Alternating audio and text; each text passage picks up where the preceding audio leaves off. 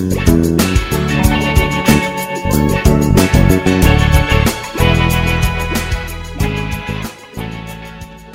evening and welcome to this week's episode of Pop Culture Double Date. This week we went to watch Fast and the Furious presents Hobbs and Shaw, the new film with Jason Statham and Dwayne "The Rock" Johnson and I can't remember her name, the lady from The Crown who plays Princess Vanessa Kirby. Vanessa Kirby, that's right. Vanessa Kirby, and who else is the other guy? Idris Elba? Idris Elba, that's right. I'm glad I have other people here on this podcast because I'm clearly underprepared. Anyway, so this was obviously a very memorable movie for you. It was a hugely memorable movie. This was quite an interesting movie in the sense that we actually all bumped into each other at the cinema surreptitiously, unarranged. Yeah. So we all saw this live a few days ago now. And I have to say, this was definitely not a super memorable film for me. Like, there's very little that really sticks with me in regards to, regarding this film. So, okay, anyway, look, this is going to be a full spoilers podcast, so beware if you haven't seen Hobbs and Shaw.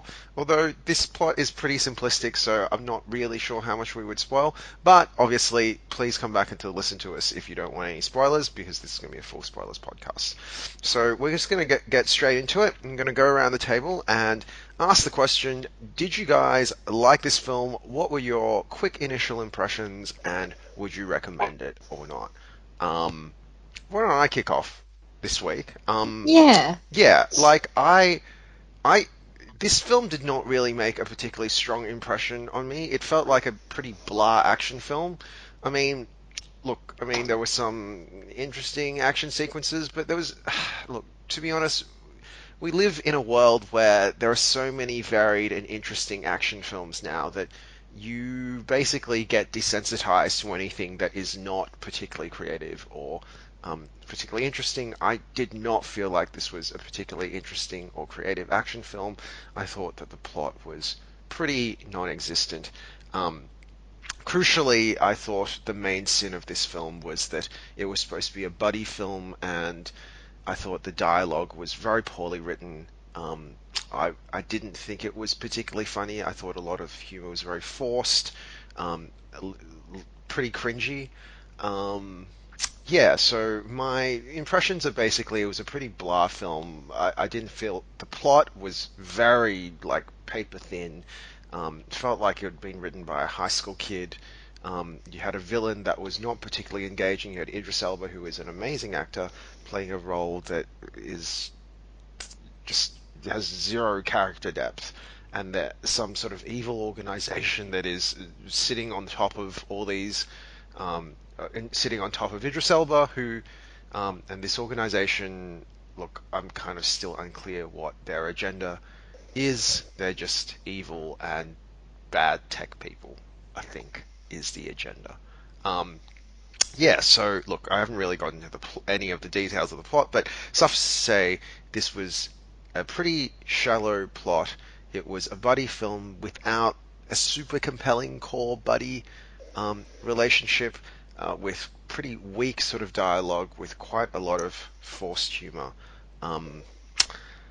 Yeah, unfortunately, I don't think I would really recommend this film. I didn't really love it. I wish... I think about this, and I think about the film with The Rock that we saw last year, which by all rights should have been way worse than this film, Skyscraper. But I felt more of an emotional attachment to Skyscraper than I did with Hobbs and Shaw. Yeah, I'm not entirely sure what that is. We can delve into that a little bit later. But yeah, I felt this was a pretty shallow film. I'm not sure I would really recommend it. What did everyone else think? Sorry to start off with such a downer sort of opinion on things. Anja, Jerry, Mags, who'd like to go next? Yeah, I didn't love it either, and I was really surprised because I loved the trailers. I was so excited about seeing this movie after the trailers, and I think that's because the whole movie is trailer fodder. Like, you could probably make 20 fantastic trailers out of this movie. You just can't make one good movie out of it. And I'm also shocked because Fast and Furious is one of my favorites, probably my favorite franchise. But then this really isn't a Fast and Furious movie. It's just got a couple of the characters from Fast and Furious. So I think the main things are, like, all I really wanted from this movie was for it to be fun, and I thought the fun was guaranteed because The Rock is fun, Jason Statham is fun, action is fun, like, the big budgets are fun. Like, how could this not be fun?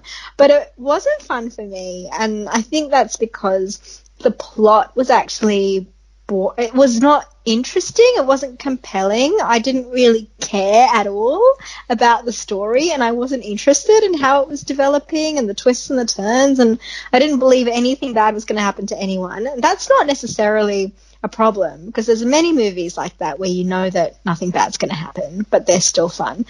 I don't know really what was wrong with the plot other than that it wasn't interesting. And it's hard to say why.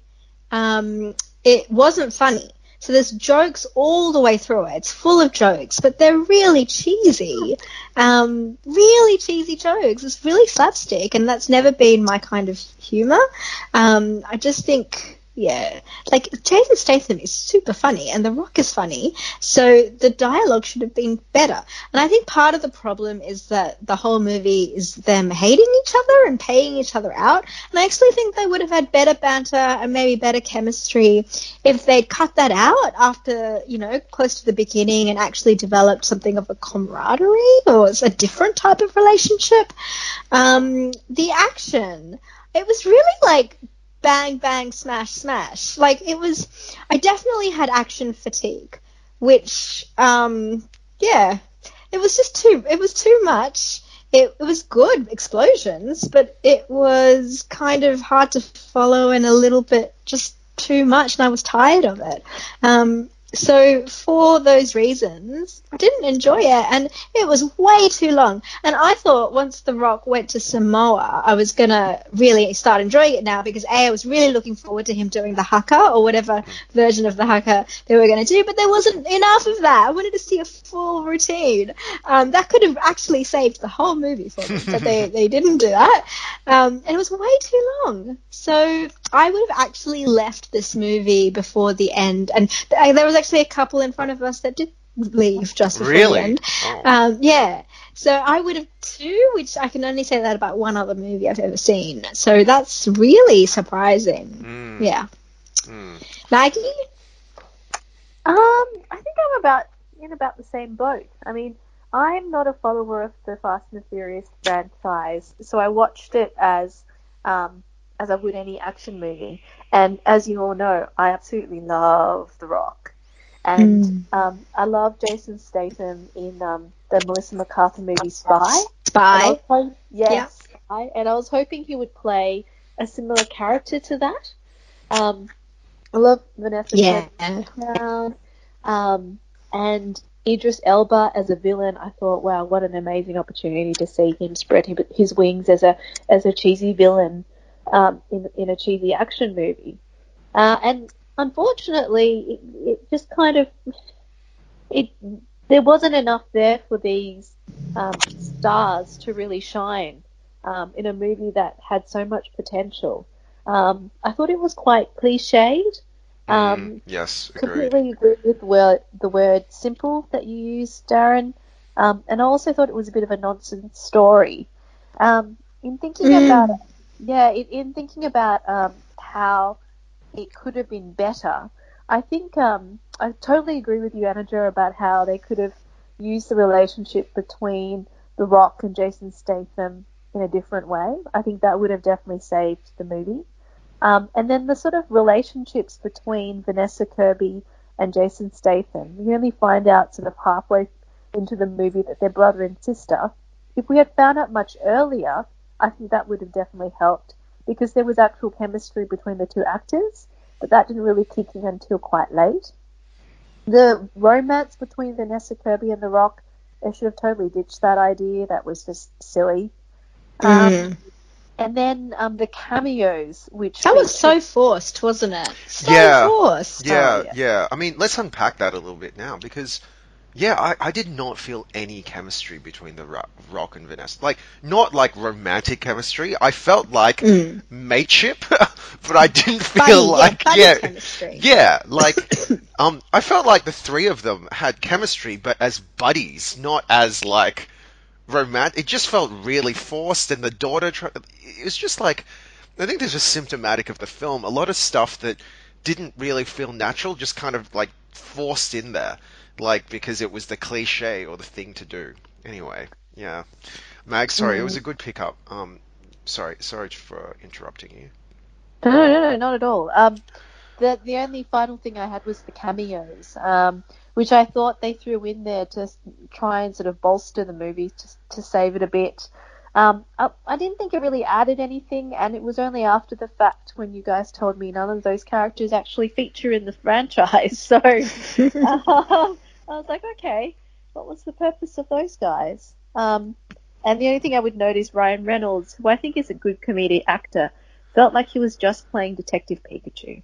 So even though I really liked Detective Pikachu as a movie, I really didn't think he needed to be in this film. Yeah, I gotta say, the cynical part of me looks at those cameos, and it just feels like a marketing thing, right? So that, you know, The Rock can get all his famous friends to tweet about it or Instagram about it or whatever it is, right? Like, a lot of those were not particularly funny or relevant cameos. I mean, the two main cameos we're talking about here are like Kevin Hart and Ryan Reynolds, right? And if they weren't in the Fast and Furious franchise, like Mags and I weren't huge Fast and Furious fans, and we didn't realize that. We thought that maybe they'd been in a previous film or whatever, but like if they weren't, there was literally no reason for them to be there apart from the cynical, like they have a strong social media presence and can be used to promote the film, right? Like it was so weird because they manufactured this history between them that we've never seen. Yeah, it was as though we had seen it, but we hadn't. Yeah, I felt like I'd been gaslit, right? Like after the film, I was like, "What?" Yeah. Anyway. Gerald, the most important opinion. The Fast and the Furious fan. The biggest Fast and the Furious fan. Well, as you've alluded to, Daz, I love the Fast and Furious franchise. I love the franchise so much. I even like the lesser entries in the series, so I was okay with Too Fast, Too Furious. I loved Tokyo Drift. I even thought Fast and Furious was okay. So there is something about this franchise that makes me surrender my critical faculties and just go with the ride. It's fun. But I tell you what, I hated the shit out of this movie. Oh, wow. That's extreme. God. Okay, go. Let me describe to you what the experience of watching this movie was like. It was the only experience in the cinema I've had that comes remotely close to this movie was watching The Bourne Legacy. So you had the first three Bourne films, great spy action flicks, and then The Bourne Legacy came out. And as I was sitting in the cinema, I realized that everything about the films that I knew and loved had been abandoned, and The Bourne Legacy actually belonged in a different genre than the other movies. It was a science fiction film, whereas the other movies were spy action flicks. And I got increasingly furious as this movie went on. And the experience of watching Fast and Furious Presents Hobbs and Shaw was similar to that, because far from this being just an action movie about characters we know and love, this was rather a sort of superhero Bond mashup. Superhero because the Idris Elba villain is just superhuman. He's a cyborg basically, and he rides a motorcycle that's controlled by his thoughts. He's got this enhanced body. Computer-enhanced body, and he is basically the tool of an organization called Etion, which is basically shit Spectre. And then you pair that up with the characters of Luke Hobbs and Deckard Shaw, who are now invincible to a degree unprecedented elsewhere in the Fast and Furious franchise. I mean, they are so incapable of being even scratched by the fights and the scrapes they get into that you're like, what is this? This is completely unrecognizable and a betrayal of everything that came before in this franchise. And so I found this movie utterly frustrating and infuriating, not to mention just boring. Like, it's just a very boring film. But perhaps the greatest offense committed by this film is to turn the character of Deckard Shaw into a good guy. Deckard Shaw, Fast and Furious 6, we learn, was the man who killed the single best character in the franchise. Here we go. And he was the big bad in Fast and Furious 7. Let us not forget that in that movie, in the very opening scene, he's killed everyone in a hospital just to have a conversation with his brother, Owen Shaw, who was the baddie in Furious 6. So how it is that he's been resuscitated and turned into a villain, I don't know. It's actually, I think, spawned a hashtag, Justice for Han, and one can readily see why, because the makers of this movie just completely sort of shrugged their shoulders at the notion that this man committed great evil in this franchise, in the universe of these movies, and he's sort of like, he's a friendly goodie now.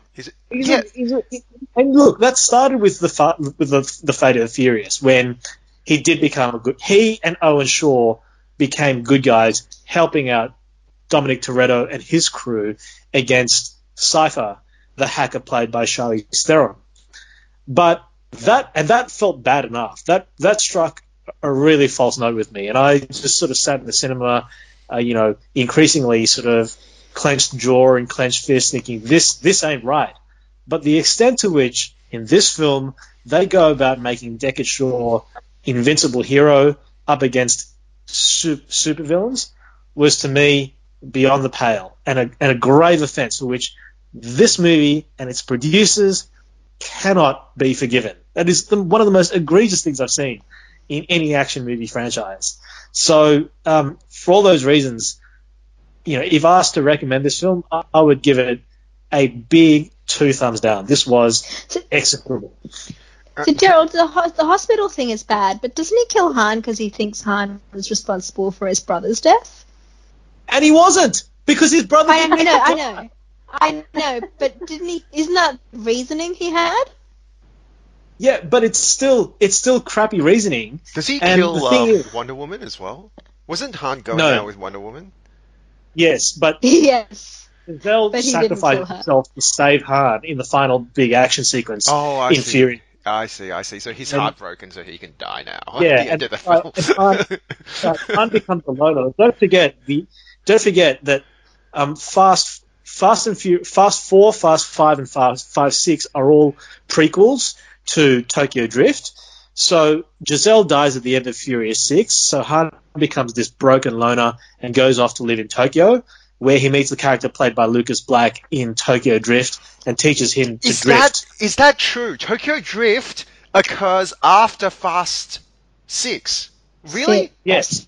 Yeah. Yes, So- because Han died Really? at the end of Tokyo Drift. Han dies Yeah. 2/3 of the way through Tokyo Drift, and that death scene is replayed at the very end of Furious 6. So the events of Furious I 6, see. most of the events of Furious 6, with the exception of the death of Han, occur before Tokyo Drift.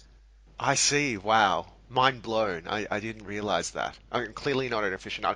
Okay, so to that point, right? So let's delve into this whole Deckard Shaw thing, right? Because I saw Fast 5 and I thought that was a great action film. And I think I saw Fast 6 and I felt like the quality of Fast 6 was okay, but not as good as Fast 5. And then I kind of fell off the wagon, right? Now, what I'm unclear about is who is Deckard Shaw? Because the way this film portrays him is that he is. I'm not even clear what his job is. Like, for both of them, right? I remember that the Rock's character, he used to work for the US government or something like that. CIA, I want to say, or FBI, like one of these government agencies or whatever. And he was supposed to bring in the crew, right? The Fast and the Furious crew. Now, it's kind of what I didn't understand in this film was that you had these characters that bore these, like, sort of recognizable names, but, like, the way they were presented was so disconnected, I want to say, from what I kind of... Daz? And so I'm unclear, like, what are their jobs now? Like, what happened? Let me walk you through this.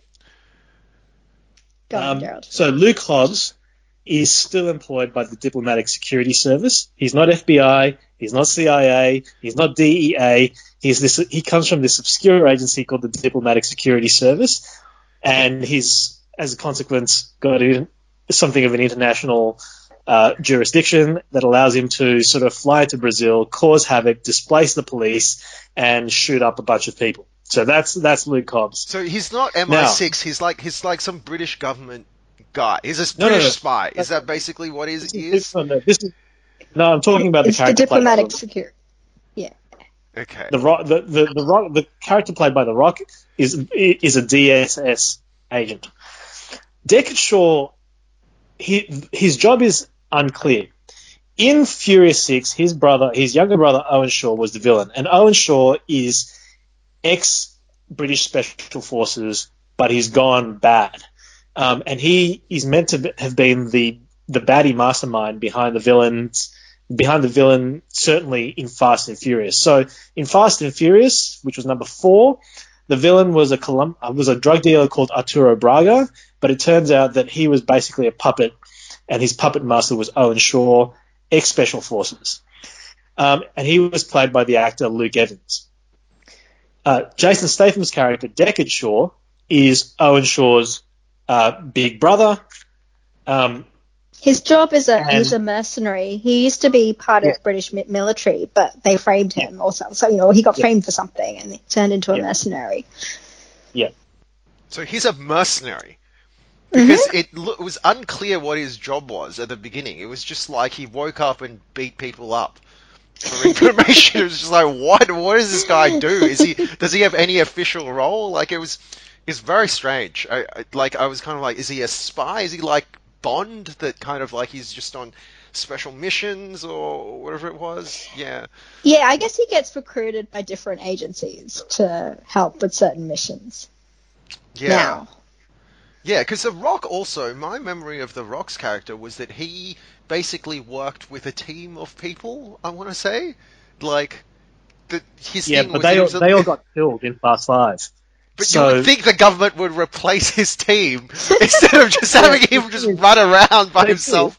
They did. There was only one other person in his team, and that was Elena, who shacks up with Dominic Toretto for a bit and ends up being killed in Fate of the Furious. So his entire team is wiped out in Fast 5 because he's such an awesome leader of men. And in Furious 6, there seems to be only one other member of his team, played by Gina Carano. She gets killed because it turns out she's a baddie. In Furious 7, there's only, again, one other member of his team, and that's Elena, who was the Brazilian cop the female Brazilian cop in Fast 5. And it turns out in Fate of the Furious that she and Dom, during the course of their affair, she became pregnant and had Dom's son, and she is killed in the Fate of the Furious by Charlize Theron's character. So it's all very complicated, but there are sort of basic signposts that kind of guide you along the way. So you felt that Deckard Shaw's character was very different from the other Fast and the Furious films, right? Like, but can I just say, Gerald, like, yeah, he was really evil in the Fast and Furious film, but those films do set up a backstory for him where before he turned bad, he was exceptionally good and, like, very brave and very, very much heroic. And then I guess what happened to him turned him very bad. So it's not completely, like, character assassination to then have him return to being good again. Yeah, but that wouldn't be so much of a problem if he hadn't killed the fan favorite. Han is such a beloved character in the franchise, and Han probably remains the coolest Asian male character in Western cinema. Jerry, I don't know about that, but I defy anyone to name an Asian character in a Western movie as cool as Han.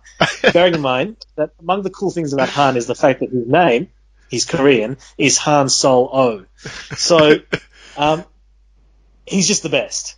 And the fact that Deckard Shaw killed him is like a cinematic mortal sin. And the way they're trying to walk him back from that, I think is, first of all, it's happening very, very quickly. It's taken all of only three. It's only taken about 2.5 movies for us to get here, and it's happening. They've given him his own movie with Luke Hobbs, so no other character in the franchise, no other two characters in the franchise have their own spin-off. So, this idea of endowing him with such heroic qualities to such an extent that you give him his own movie, that's a really big thing to do in circumstances where he's just offed perhaps the most beloved character in the entire universe. Well, I think the other thing is that, like, while I guess what you're saying is that in the other Fast and Furious films, he's done stuff that has wider consequences, right? Like, as in, but I mean, I guess the way this film is portrayed, it feels a lot more comedy-esque than Fast and the Furious. I would say that Fast and the Furious is like action melodrama, right? Would that be accurate, right? Like, there's all this stuff about family and people dying, and like it's very serious, right? It's like quite serious. But this film is not like that, right? Like, it doesn't sort of dip into that melodrama. It's comedy, so the tone is so like. It's so different, right? So, like, if you have this guy who's a hero who, like when you say to me that this guy who is a hero that is cracking jokes, in the previous film murdered everyone in a hospital, that feels really weird, given the tone of this film, because it is so, like, lighthearted. The other thing, like, I gotta say about this film, did you guys feel like the comedy landed at all? Like, I have a real bone to pick with the dialogue. No, in this film. it wasn't funny. Maybe 1 or 2 laughs through the whole movie. And I was trying hard, so that's where those laughs came from. Yeah. It felt really forced, right? Like, I kind of feel like there's, like, in Hollywood, sometimes there's, like, really good, like, naturalistic dialogue that is just funny, right? And then there are other times, increasingly I felt, with these sort of big-name star films, I don't know if they let them ad-lib or what it is, but, like, for example, right, I think a lot of this film, like, as Anija was saying, like, there's a lot of this film where, like, Hobbs and Shaw are just, like, bickering, right, and insulting each other. But the problem is that the insults are not particularly interesting or clever or pithy. Like, it's just, there's nothing, like, that sort of sparks a thing in your brain that says, wow, that was, like, a really clever, interesting, funny insult, right? They just felt like sort of playground insults, like not very clever playground insults. And I don't know if beneath both of these men, like, just completely beneath them. Yeah, exactly. Like if these characters are meant to be like badass, like special agent types, and they're saying this stuff, and it feels really forced. Sometimes it's too long as well. Some of these insults go for like quite long, like they're like multiple sentences worth of insult, and it's just like it doesn't feel It doesn't feel funny. It doesn't feel organic. It just feels incredibly forced.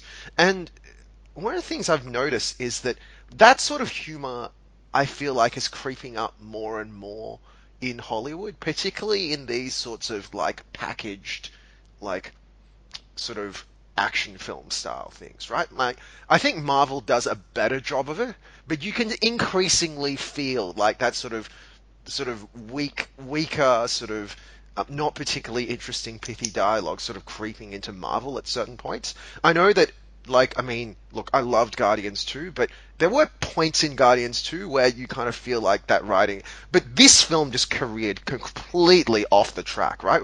While Guardians 2 had probably one or two lines that weren't quite there, this film, I would say that like 80-90% of those lines were not well written lines of dialogue, were not funny lines of dialogue that kind of made me engage with the character in any way. Like they were like really generic, cliched insults that weren't necessarily like. I think the biggest sin is that it didn't really show any part of the character, right? Like those lines were not sort of inherently Luke Hobbs or Deckard Shaw. They were just like some just random insults, right? I think that sort of dialogue issue sort of crept into the Ryan Reynolds and Kevin Hart cameos as well, because those guys basically just played themselves or played roles that we're kind of aware of. Like, was it Mags who was saying to me, like, Ryan Reynolds' character felt like, Mags was saying Detective Pikachu, but I was like, have you seen the Ryan Reynolds film with Samuel L. Jackson, the Hitman? The Hitman's Bodyguard. Yeah, I was like... The Bodyguard? Yeah. Yeah, I was like, wait, Yeah. is Ryan Reynolds I thought it was the same character for a bit. Yeah, it was weird. I actually thought he was playing the Hitman's Bodyguard in this movie. Yeah, it was really weird, right? And Kevin Hart is clearly meant to be a reference to, like, the Central Intelligence film that he did with, like, The Rock. Like, Yeah. But the dialogue wasn't particularly good. It felt really forced. It went on and on and on, right? Like, as much as I love Ryan Reynolds, like, I don't know if he's just improvising this shit and, like, people are just saying, oh, Ryan, this is, like, gold. You should keep doing this sort of thing, right? But after a point in time, it gets old. It's kind of funny for, like, maybe, like, the first time he does it, but he just, like, it's just the same thing again and again and again. And it's just, like, it's not as funny. It's not as interesting. I don't know. I don't know if you guys felt that as well. No, the Ryan Reynolds shtick is certainly showing a degree of staleness that I think the Robert Downey Jr. shtick was starting to show near the end of his run as Iron Man. That whole sort of fast talking and I can take a mundane line of dialogue and make it sound really snappy thing. I don't think Ryan Reynolds does it as well as RDJ, but I think it is starting to show that it's pretty threadbare. And Kevin Hart, to be honest, I've never found funny. Like, I just don't understand what people see in him. So he's a short guy who shouts a lot. Hilarious, you know. How does that make him any different from, say, old Al Pacino? Like, you know, I've never understood the appeal of that man. I think he added very little to this movie. His presence was just irritating. So these cameos were more distracting than they were fun. So they were distracting at best, irritating at worst, and you know, sort of all packaged up in this movie that sort of was almost determined to waste a very good cast. Is there anything else we want to say about, like, the action or anything like that? Like, did you find the action was particularly good or memorable, or there was just a lot of it? I don't think there it was a lot of good. it. There was a lot of Yeah. it.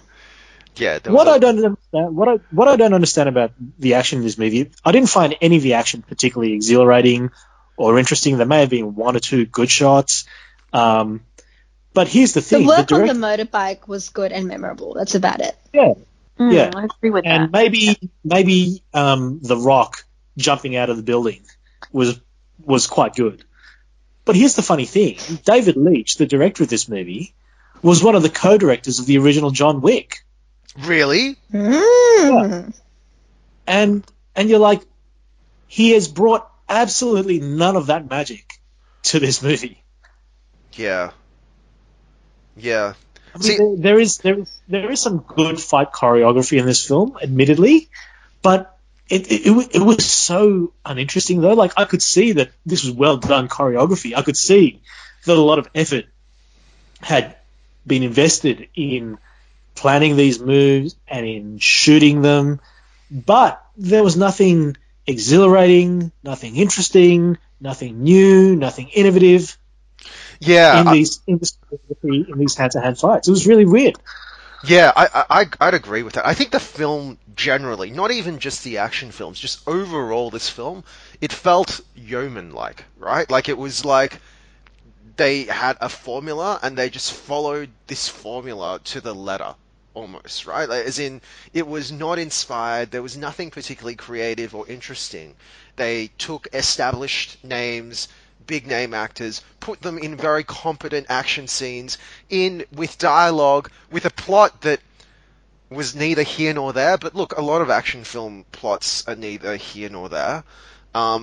With dialogue that was very humdrum, that maybe for I don't know, an audience that loves The Rock or whatever, they'd be willing to laugh at it. So it was kind of just like everything was just mediocre, right? Like, it was just, there was nothing that was inspired or creative. It was just every facet of this film was just mediocre. And I feel really bad saying that, because clearly, as you said, Jerry, there's a lot of artistry that goes into crafting these stunt scenes or whatever, right? But I guess we're in an age of movies where we're so desensitized to action scenes that, like, a lot of these action scenes, even like though there's so much work that goes into it, it feels mediocre because of the saturation of action that we have going on, right? Like, we're so desensitized to explosions and cars crashing into each other. It's like, yeah, you need something different.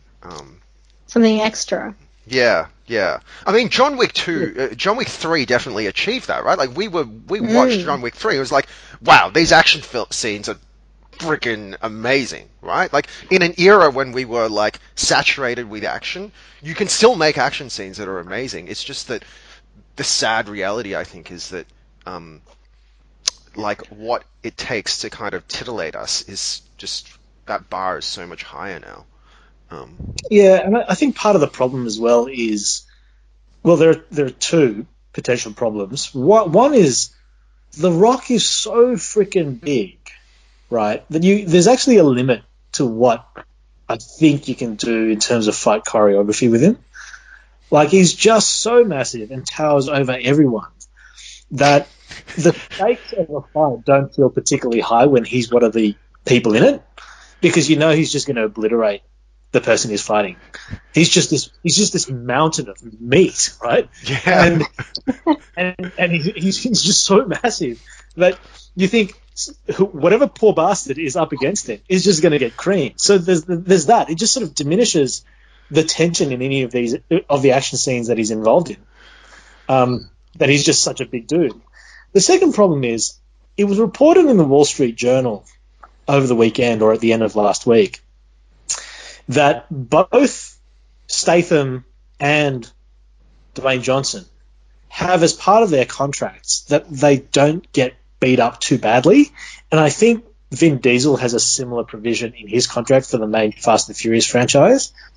And the story elaborated upon how, for instance, in Fast 5, Vin Diesel had dreamt up an elaborate weighting system for kicks, punches, elbows in the face, and so on, such that he and The Rock would, if you tallied up all the points from their various hits on each other in their very, very brutal fight scene, would be sort of come up equal.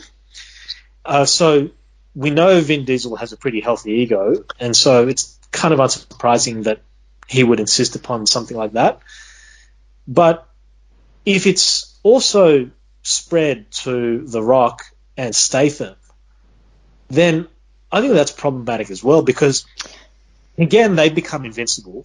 There are no stakes in any of the fights in which they're involved. Now, don't get me wrong, Keanu Reeves in John Wick 3, by the end, He is takes Superman. so much punishment. It's ridiculous. Though. Particularly in the very last moment of the film, he's freaking Superman, right? But he also takes an absolute beating. In fact, he takes an absolute beating in all three movies.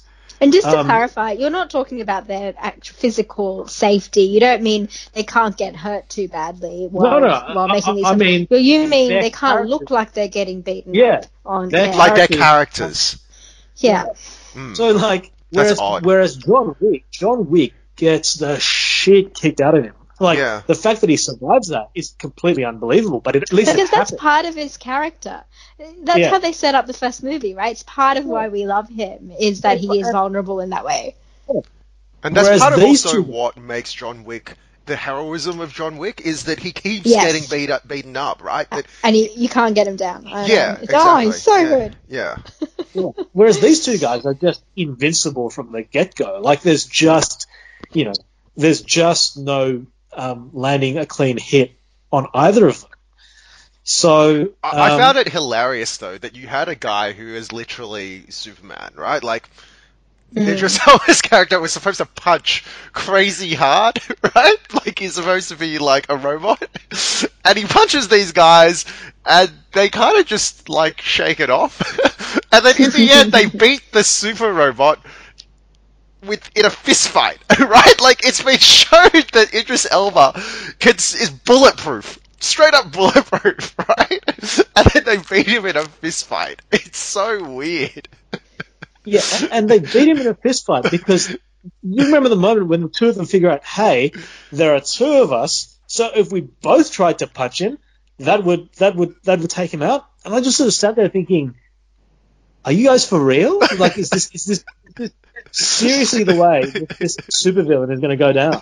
Yeah, and then they did that for a little bit, and then they just forgot about it, and they just started beating him up, right? Like with single blows. So they did that for like 3 or 4 shots, where like one of them would cough a hit, and then the other would beat up Idris Elba.